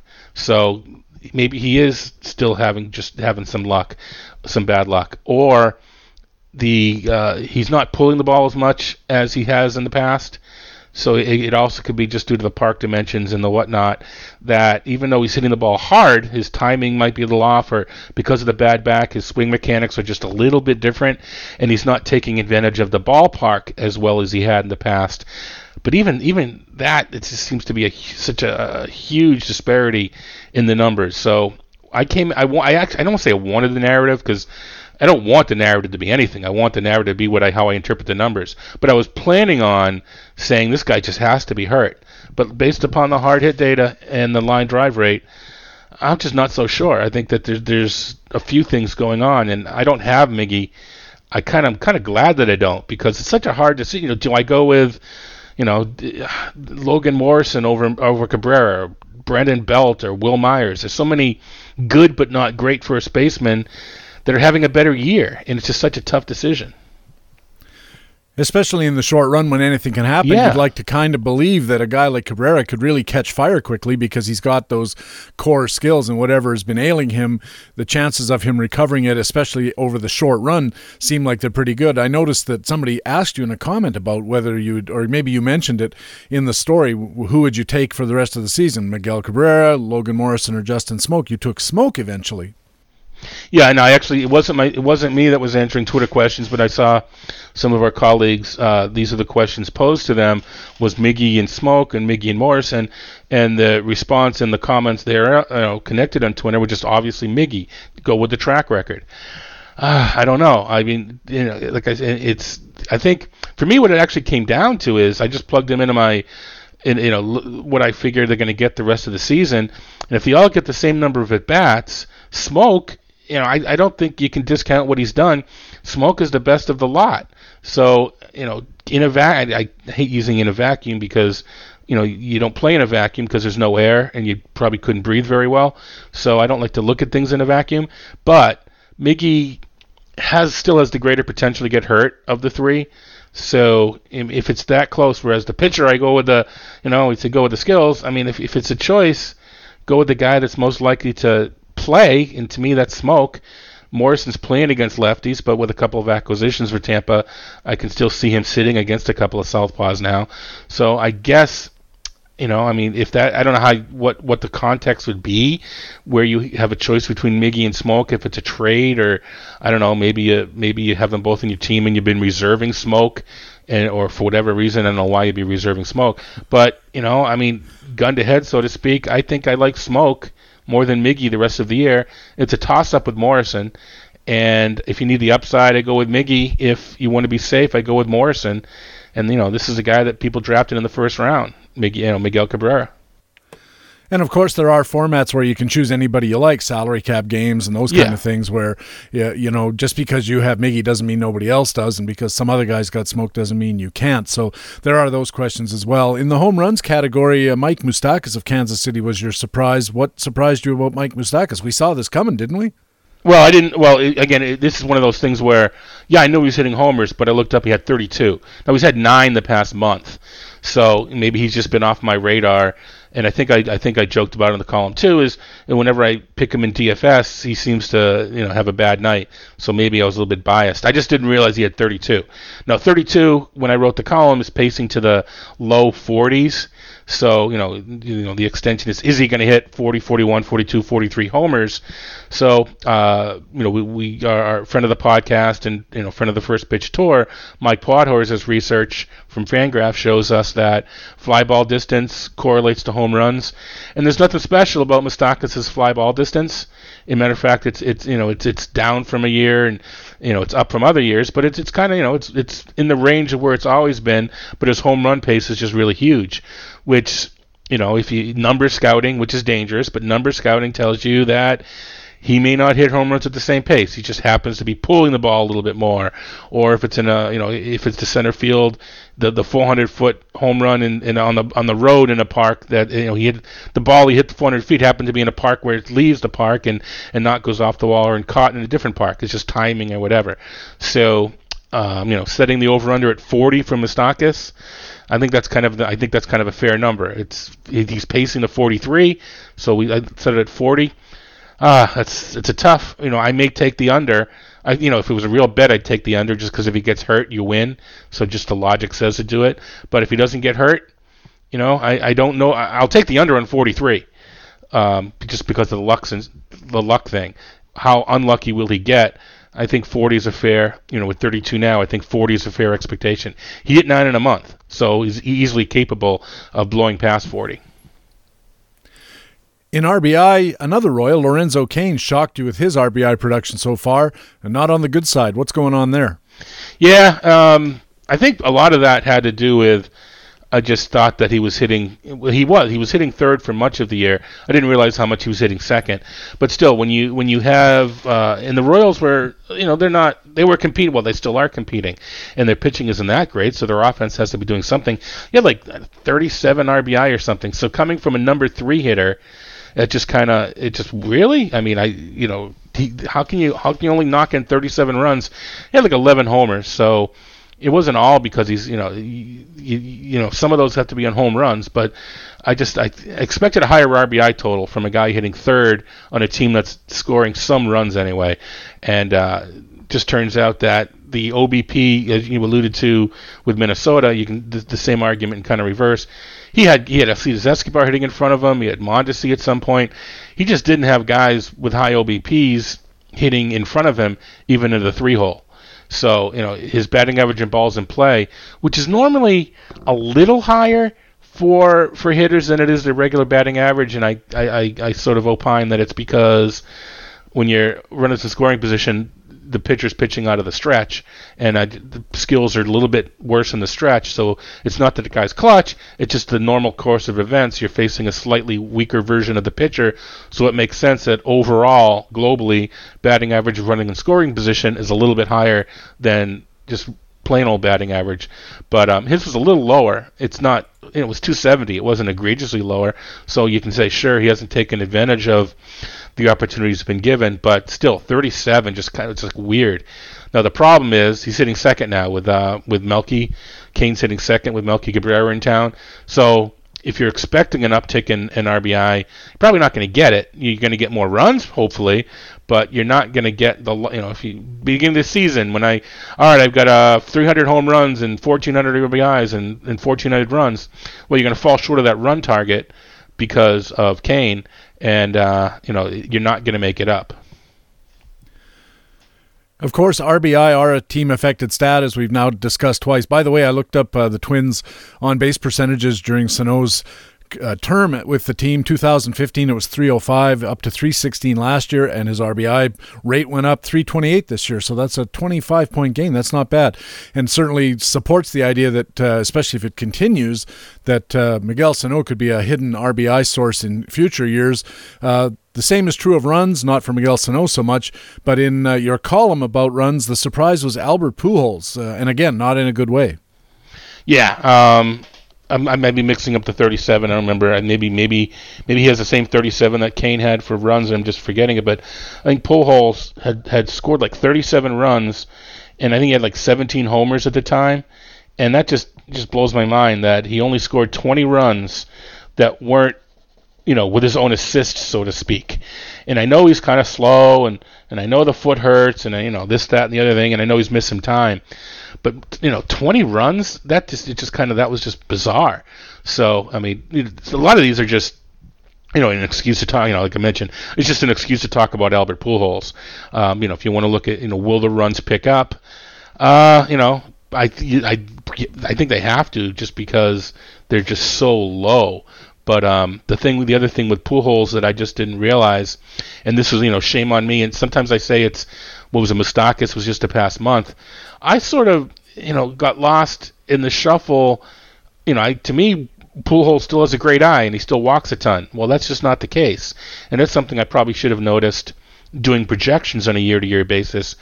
His walk rate has just plummeted, and maybe it's because pitchers aren't afraid of him.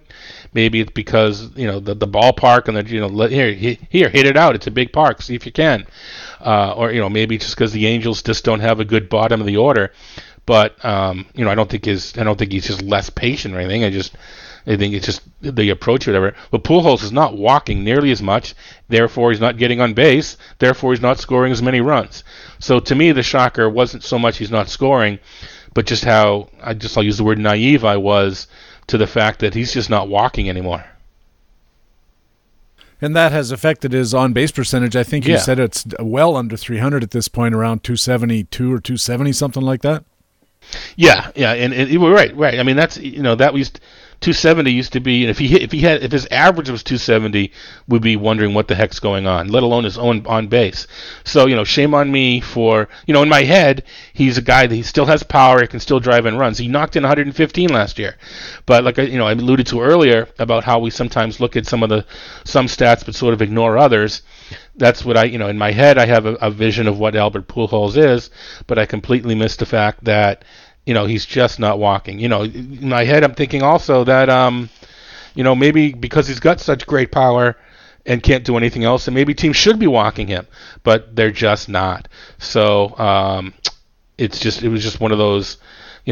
Part of it is we all use our 3-year averages, not all, but when we do some projection in the off season, it's just sort of the default is a 3-year average, with the most recent years take up most of the weight, and therefore the recent years of his not walking much are going to take the most weight up. But I guess the lesson is and I do the longer I do projections, the less married I become to the model.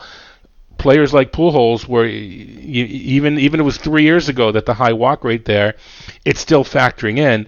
And if that's not the player he is anymore and won't become that player, probably shouldn't include that in the 3-year weight. I probably should either not include that year or artificially knock that walk rate down to a better representation of what it actually will be. So when you project whatever it is, 1,400 players, a lot of it is just spreadsheet driven, and you don't get to look at every single player. Maybe the answer is do a little bit of less of this work and more work on combing through player by player and finding those outlying numbers like that to get refine the projection coming into the season. That was kind of the note to myself is don't let next year's Albert Pujols fool you. Find that guy and don't write about him when I write about surprises next year. It's funny you mentioned, you started to say that his Albert Pujols' walk rate is down around Lorenzo Cain, and then you said, well, it's not that bad. In fact, Lorenzo Cain's walk rate is 3 points higher than Albert Pujols this year, and so all the more reason for us to be shocked about Pujols, that's for sure. In stolen bases, finally, Todd, a third Royal, but this time a positive surprise. Who's your category surprise in stolen bases? We alluded to him earlier, and Whit Merrifield, and here it's kind of again, and this is the thing coming into the season. Well, coming into the season, AL only, you should have been on Merrifield just because we figured he was going to play. We just didn't know how much. Raul Mondesi was the flavor of the season coming in at second base. He'll hopefully eventually play some shortstop, but he was the guy that everybody thought would be the second baseman coming into the season. And Merrifield, I don't even think he broke camp. I think he was sent down before he was actually called up again. So it was, looking at Merrifield. Sometimes when we look for stolen bases, we look at the number. We look, 45, 48, or whatever. We don't look at the percentage, the 20 out of 22 or 23 out of 26.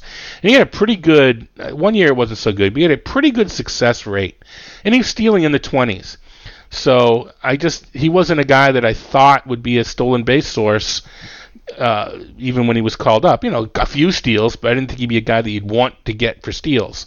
Well, because of the team contacts and his success rate, he's been, steals are down. So the fact that 18 or 19 is among the league leaders is, speaks for that too, especially the American League. But the point being that I didn't realize that Merrifield, you could also add in steals to the allure. Especially now if you want to go out and get with Merrifield, we talked that there's leagues that you can still trade. I don't think that enough people have noticed that he's running and running as well that I think you could get him for steals, and you're not going to have to pay as much as you would. Well, you're going to get more steals out of D. Gordon or something like that. But if you only need a few more, Merrifield's a guy you can get. Question is going to be next year is where do we put him? Do we just pencil him in as our starting second baseman next year? That's I guess we worry about that next year. But I think it was in DFS that I run my daily projections, and I think he was the projected to be the top point scorer on a particular day, and he was facing the White Sox, who are terrible at controlling the running game, and it may have even been against a guy like Shields, which is going to pump your numbers up anyway. And I just wow, Merrifield's the top second baseman in DFS today. So I went back and looked, and it was, wow, I didn't know he had, at the time, 16 or 15 steals. I didn't wow, that caught me off guard.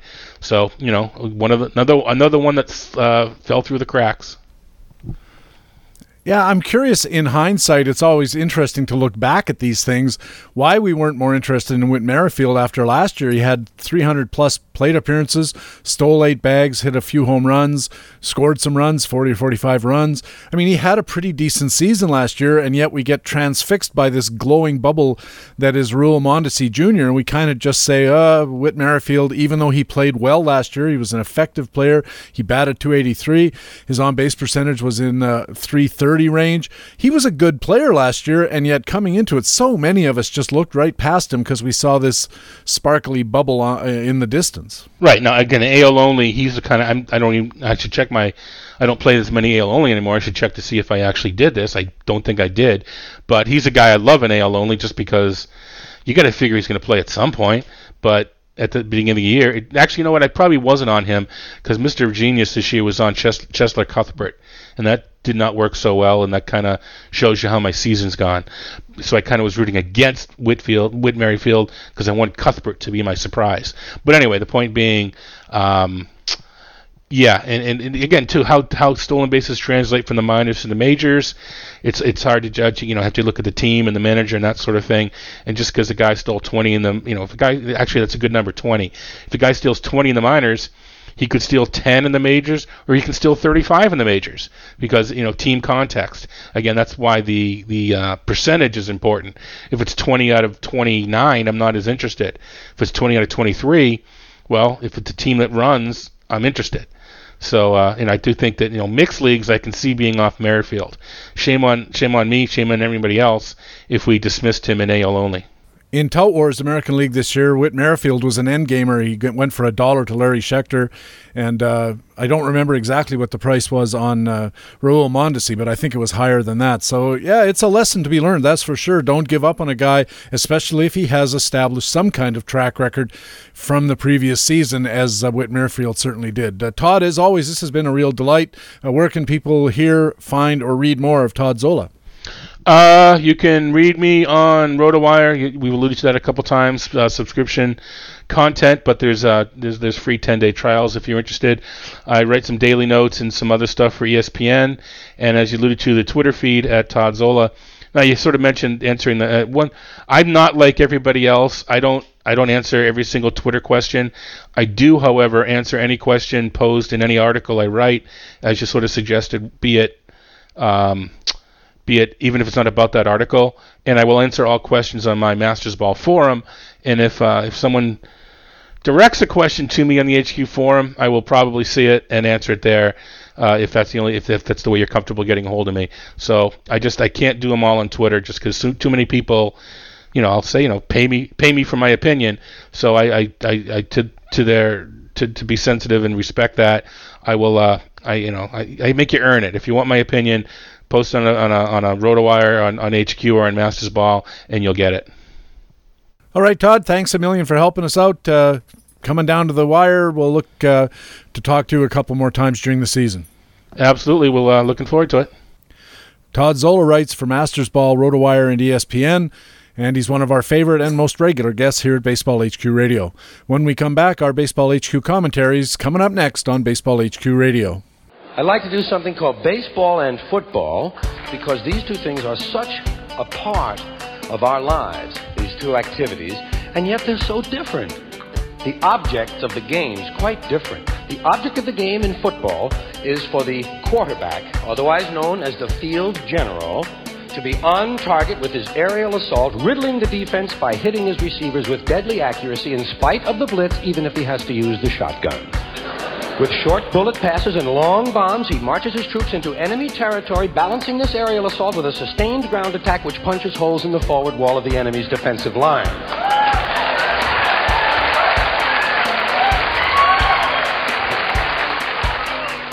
In baseball, the object is to go home. I'm going home. I'm going home. George Carlin, a fabulous bit about why baseball is better than football. I'm sure most of us agree. It's time in the show when I get to let you know about some of the great content that lets us say BaseballHQ.com is the best fantasy baseball website in the business. In Playing Time tomorrow, analyst Brian Slack looks ahead at the National League West and asks if Colorado could turn to its youth for hitting reinforcements. In Market Pulse, Brian Rudd assesses the performances of Freddie Freeman, DJ LeMahieu, and others.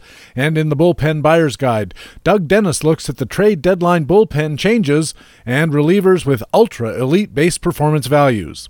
And that's just a small sampling of all the great content at BaseballHQ.com, and it's there all the time. And that's why we call our site the best fantasy baseball website in the business. And welcome back to Baseball HQ Radio. I am Patrick Davitt. Time now for our regular HQ Radio commentaries. Coming up, we have frequent Flyers and weekend pitcher matchups. And leading off, it's the Minor League Minute. And here with a look at Mets first base prospect Dominic Smith, making quite a lot of news this week, is Baseball HQ minor leagues analyst Rob Gordon. The New York Mets have finally come to the realization that the 2017 season is a complete wash. Last week, they called up their top prospect, Ahmed Rosario, and this week they called up number 3 prospect, Dominic Smith. The Mets acquired Smith with the 11th pick in the 2013 draft, and he has steadily developed into one of the top first base prospects in the minors. Smith has a nice professional approach at the plate with plus bat-on-ball skills, the ability to make consistent hard contact, and an all-fields approach. Coming into 2017, there were questions about Smith's long-term power upside, and while those have been partially answered by his production this summer, he still profiles as having only average power for a corner infielder. Defensively, Smith moves well with good hands, quick feet, and an above-average arm, but speed isn't going to be part of his game once he reaches the majors. On the year, Smith is hitting a robust .330 with a .386 on-base percentage and a very nice .519 slugging percentage with career highs in both doubles and home runs. Smith has been slightly more aggressive at the plate as he hunts for pitches he can drive into the gaps and out of the park, and will need to be careful not to be overly aggressive once he comes up with the Mets. Long-term, Dominic Smith makes an excellent target in deep NL-only and keeper formats and has the tools to hit .300 with 15 to 20 home runs and a solid glove at first base. For Baseball HQ Radio, this is Baseball HQ minor league analyst Rob Gordon. Another way BaseballHQ.com subscribers get the winner's edge is with comprehensive coverage of the minor leagues. All season long, the BaseballHQ.com scouting team has reports and updates on top prospects, organization moves, daily call-ups, and everything you need to keep tabs on those rising stars. Call-ups coverage the last few days has included Mets first base prospect Dominic Smith, as well as Houston third base prospect J.D. Davis, a couple of Philly prospects, Rhys Hoskins, whom Rob covered earlier this season on the Minor League Minute, and catcher Jorge Alfaro. And in his column, The Eyes Have It, scout Chris Blessing is in the park for first-hand evaluation of Red Sox prospect Jay Groom and Rockies prospect Riley Pint. If you need to know your prospects to stay competitive in your leagues, BaseballHQ.com has you covered. Now it's time for our Frequent Flyers comment, where we apply BaseballHQ.com tools to pick out players on whom you might want to take a flyer, because they could be available in your free agent pool, and they have the potential to deliver big returns. This week's Frequent Flyers are Arizona first baseman Kevin Crone and Pittsburgh starter Stephen Brault. And here to tell you more is BaseballHQ.com analyst Alex Becky. Back on July 21st, we profiled a first baseman, Dominic Smith, who was waiting in the wings behind the recently traded Lucas Duda, and now it looks like Dominic Smith will likely be promoted today, August 11th. So this week, we're profiling another first baseman who is waiting in the wings, this time behind Paul Goldschmidt. Our first frequent flyer is Arizona first baseman Kevin Crone, the brother of Angels first baseman C.J. Crone. The younger Crone, who is 24 years old, is currently on pace to lead the AA Southern League in home runs for the second consecutive season. Let's not forget that Kevin Crone finished just 3 home runs shy of Dodgers phenom Cody Bellinger in the Class A Advanced California League in 2015. For those of you keeping score at home, Cody Bellinger belted 23 home runs at AA in 2016, and Kevin Crone finished with 26. However, almost any comparison to Cody Bellinger, outside of perhaps Aaron Judge, who was our frequent flyer for August 12, 2016, almost a year ago, is probably unfair at best. That's why Kevin Crone, like all of our frequent flyers, should be considered to be long shots, who may be worth a flyer if they are still available in your league. Just remember, we're not promising or even suggesting that Kevin Crone will offer Bellinger-like or Judge-like production, but we are saying that Kevin Crone at this point is certainly worth a flyer, especially in keeper leagues. Another player who's certainly worth a flyer at this point is 25-year-old Pittsburgh Pirates starting pitcher Stephen Brault, who has allowed 2 earned runs or less in 16 of his 19 starts for AAA Indianapolis in 2017, including pitching 7 shutout innings in his most recent start on August 7th versus Buffalo, lowering his International League-leading ERA to 2.06 for 2017. According to Baseball HQ's 2017 Minor League Baseball analyst, Stephen Brault has simple, repeatable mechanics that could allow him to thrive. Indeed, Stephen Brault's command ratio of 2.5 strikeouts to walks seems to support this idea. Remember, at BaseballHQ.com, we highly recommend acquiring pitchers with a command ratio of 2.5 or better. Plus, our own Rob Gordon, in his 2017 organizational report for the Pittsburgh Pirates on BaseballHQ.com, says that Stephen Brault comes after hitters with a low 90s fastball that is good late sink. He also mixes in an improved slider and a decent curve. Yet, even though Stephen Brault effectively mixes those 3 pitches, he probably really only needs 2, because, as great Warren Spahn once pointed out, a pitcher really only needs 2 pitches, one they're looking for and one to cross them up. So be sure that you don't get crossed up by adding both Kevin Crone and Stephen Brault, our frequent flyers for this week. For Baseball HQ Radio, I'm Alex Becky at BaseballHQ.com. Baseball HQ analyst Alex Becky has our frequent flyers comment here on Baseball HQ Radio every week. Now our weekend pitcher matchups report. We rate matchups on a scale centered on 0, with ratings of +1 or better cited as strong bets to start, ratings of -1 or worse, strong bets to sit.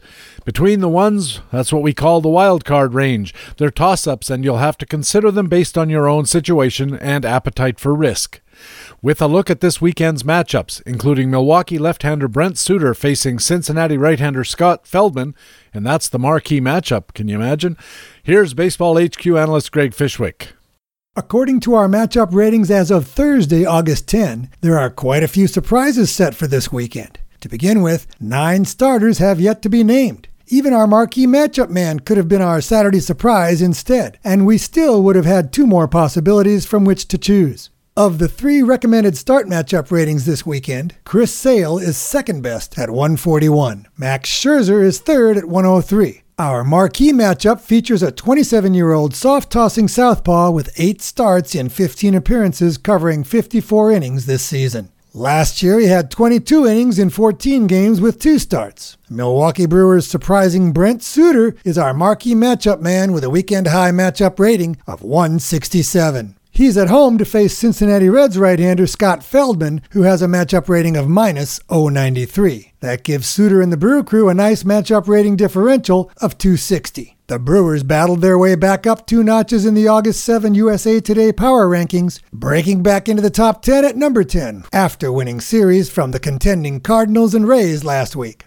Milwaukee is 2 games over 500 and only a game and a half behind the Cubs in the National League Central. The division rival Redlegs are ranked 27th and are 20 games under 500, 12 and a half games behind the Cubbies. Cincinnati is the worst team in the majors against lefties with a record of 7-21 for a winning percentage of .250. Milwaukee is 3 games over 500 at home and the Reds are 17 games under 500 on the road. Versus teams below 500, the Brewers are 7 games above 500. Against teams at or above 500, Cincinnati is 19 games below 500. In short, the Brewers are better than the Reds. Suter has an average fastball velocity of 86 miles per hour this season, and that's up more than 2 miles per hour from last year. Yet, Suter is showing a decent dominance rate of 7.6 strikeouts per 9, due largely to his strong first-pitch strike rate of 68%.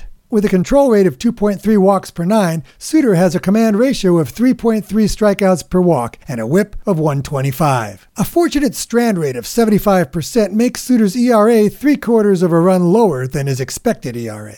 But Suter's recommended start matchup rating is not just a result of the Brewers being better than the Reds. 2 of Suter's 3 home starts have been PQS dominant, against the Orioles and the Cubs no less. Only once in his 8 starts has Suter given up more than 3 earned runs. He's never walked more than 2 batters in a game, and in all but 1 outing, Suter has given up 0 or 1 home run. Suter's BPV for the year is 98, and he's projected to post a BPV of 85 for the rest of the season. The bulk of his weekend best matchup rating is no doubt due to the Brewers outclassing the Reds, but Brent Suter's small sample size success also contributes to making him our marquee matchup man. We still have 2 more surprises to choose from for our Saturday surprise. One would be John Lester and his recommended sit matchup rating of minus 133 for a start against the D-backs in Arizona. But let's stick with our youth movement this weekend and look at 25-year-old right-hander Trevor Williams of the Pittsburgh Pirates. He's visiting Toronto to face one of the 9 as yet unnamed mound opponents. Despite some recent success, Williams has a recommended sit matchup rating of minus 118. But what might happen if you started him? The Toronto Blue Jays are last in the American League East, 7 games under 500 and 11.5 out of first. The Pittsburgh Pirates are 2 games under 500 and 3.5 games out of first in the National League Central. Pittsburgh ranks 15th and Toronto 21st in the August 7 USA Today Power Rankings. Rogers Center enhances home runs by 9% from both sides of the plate, but Williams has a ground ball rate of 50%. Give the Pirates a slight advantage. Williams had a cup of coffee in a September call-up last season, logging 13 innings. In 106 innings this year, he has 76 strikeouts and 31 walks for a command ratio of 2.5 strikeouts per walk on a dominance rate of 6.5 strikeouts per 9 and a control rate of 2.6 walks per 9. That 6.5 dominance rate is well below the league average of 8.2. But the other indicators are all league average or better. In 17 starts, Williams has 2 PQS DOMs and 4 PQS disasters, including 1 at Coors Field. Not counting that outing or his first start of the season, Williams has allowed more than 3 earned runs only once. In those admittedly cherry-picked 15 efforts, Williams allowed 0 or 1 home run 14 times. You may be pleasantly surprised if you start Saturday Surprise Trevor Williams this weekend. Check our site to get updated matchup information every morning. For Baseball HQ Radio, this is Greg Fishwick of BaseballHQ.com. Baseball HQ analyst Greg Fishwick has his weekend pitcher matchup segment here at the Baseball HQ Radio podcast every week. Ordinarily, this would be the spot where I'd have my weekly Master Notes comment, but Master Notes this week is a bit too long and has too many visuals to make much sense for you as an audio commentary. So if you're interested in my team review at the 2/3 mark of the season, just get on over to BaseballHQ.com and read it there. It's free and worth every penny. And that's Baseball HQ Radio for Friday, August the 11th. Thanks very much for taking the time to download and listen to show number 32 of the 2017 fantasy baseball season. Of course, I also want to thank our guest for this Friday edition of the show, Todd Zola from Masters Ball, ESPN, and RotoWire. Todd is a fine baseball analyst and writer, and he's a regular and favorite guest of the HQ Radio podcast. I also want to thank our regular commentators from BaseballHQ.com, the best fantasy baseball website in the business, don't you know? Our Market Watch commentators were Harold Nichols and Jock Thompson. Our Minor League Minute analyst was Rob Gordon. Our Frequent Flyers commentator was Alex Becky, and our pitcher matchups analyst was Greg Fishwick. I'm Patrick Davitt, the host of Baseball HQ Radio. I hope to see you on the BaseballHQ.com subscriber forums. And remember, you can stay in contact with Baseball HQ on Facebook and our Twitter feed at BaseballHQ. You can also subscribe to my personal Twitter feed at Patrick Davitt, now over 1,300 followers. And please send us a message on our email address, bhqradio, all one word, at gmail.com, where you'll always be the first to know when a new podcast is available. More importantly, please tell your friends about Baseball HQ Radio and take a second to go to iTunes and add to our 4.8 star rating. It really does help us keep the podcast going. Thanks again for listening. We'll be back again next Friday with another edition of the podcast with fantasy baseball intelligence for winners. It is Baseball HQ Radio. So long.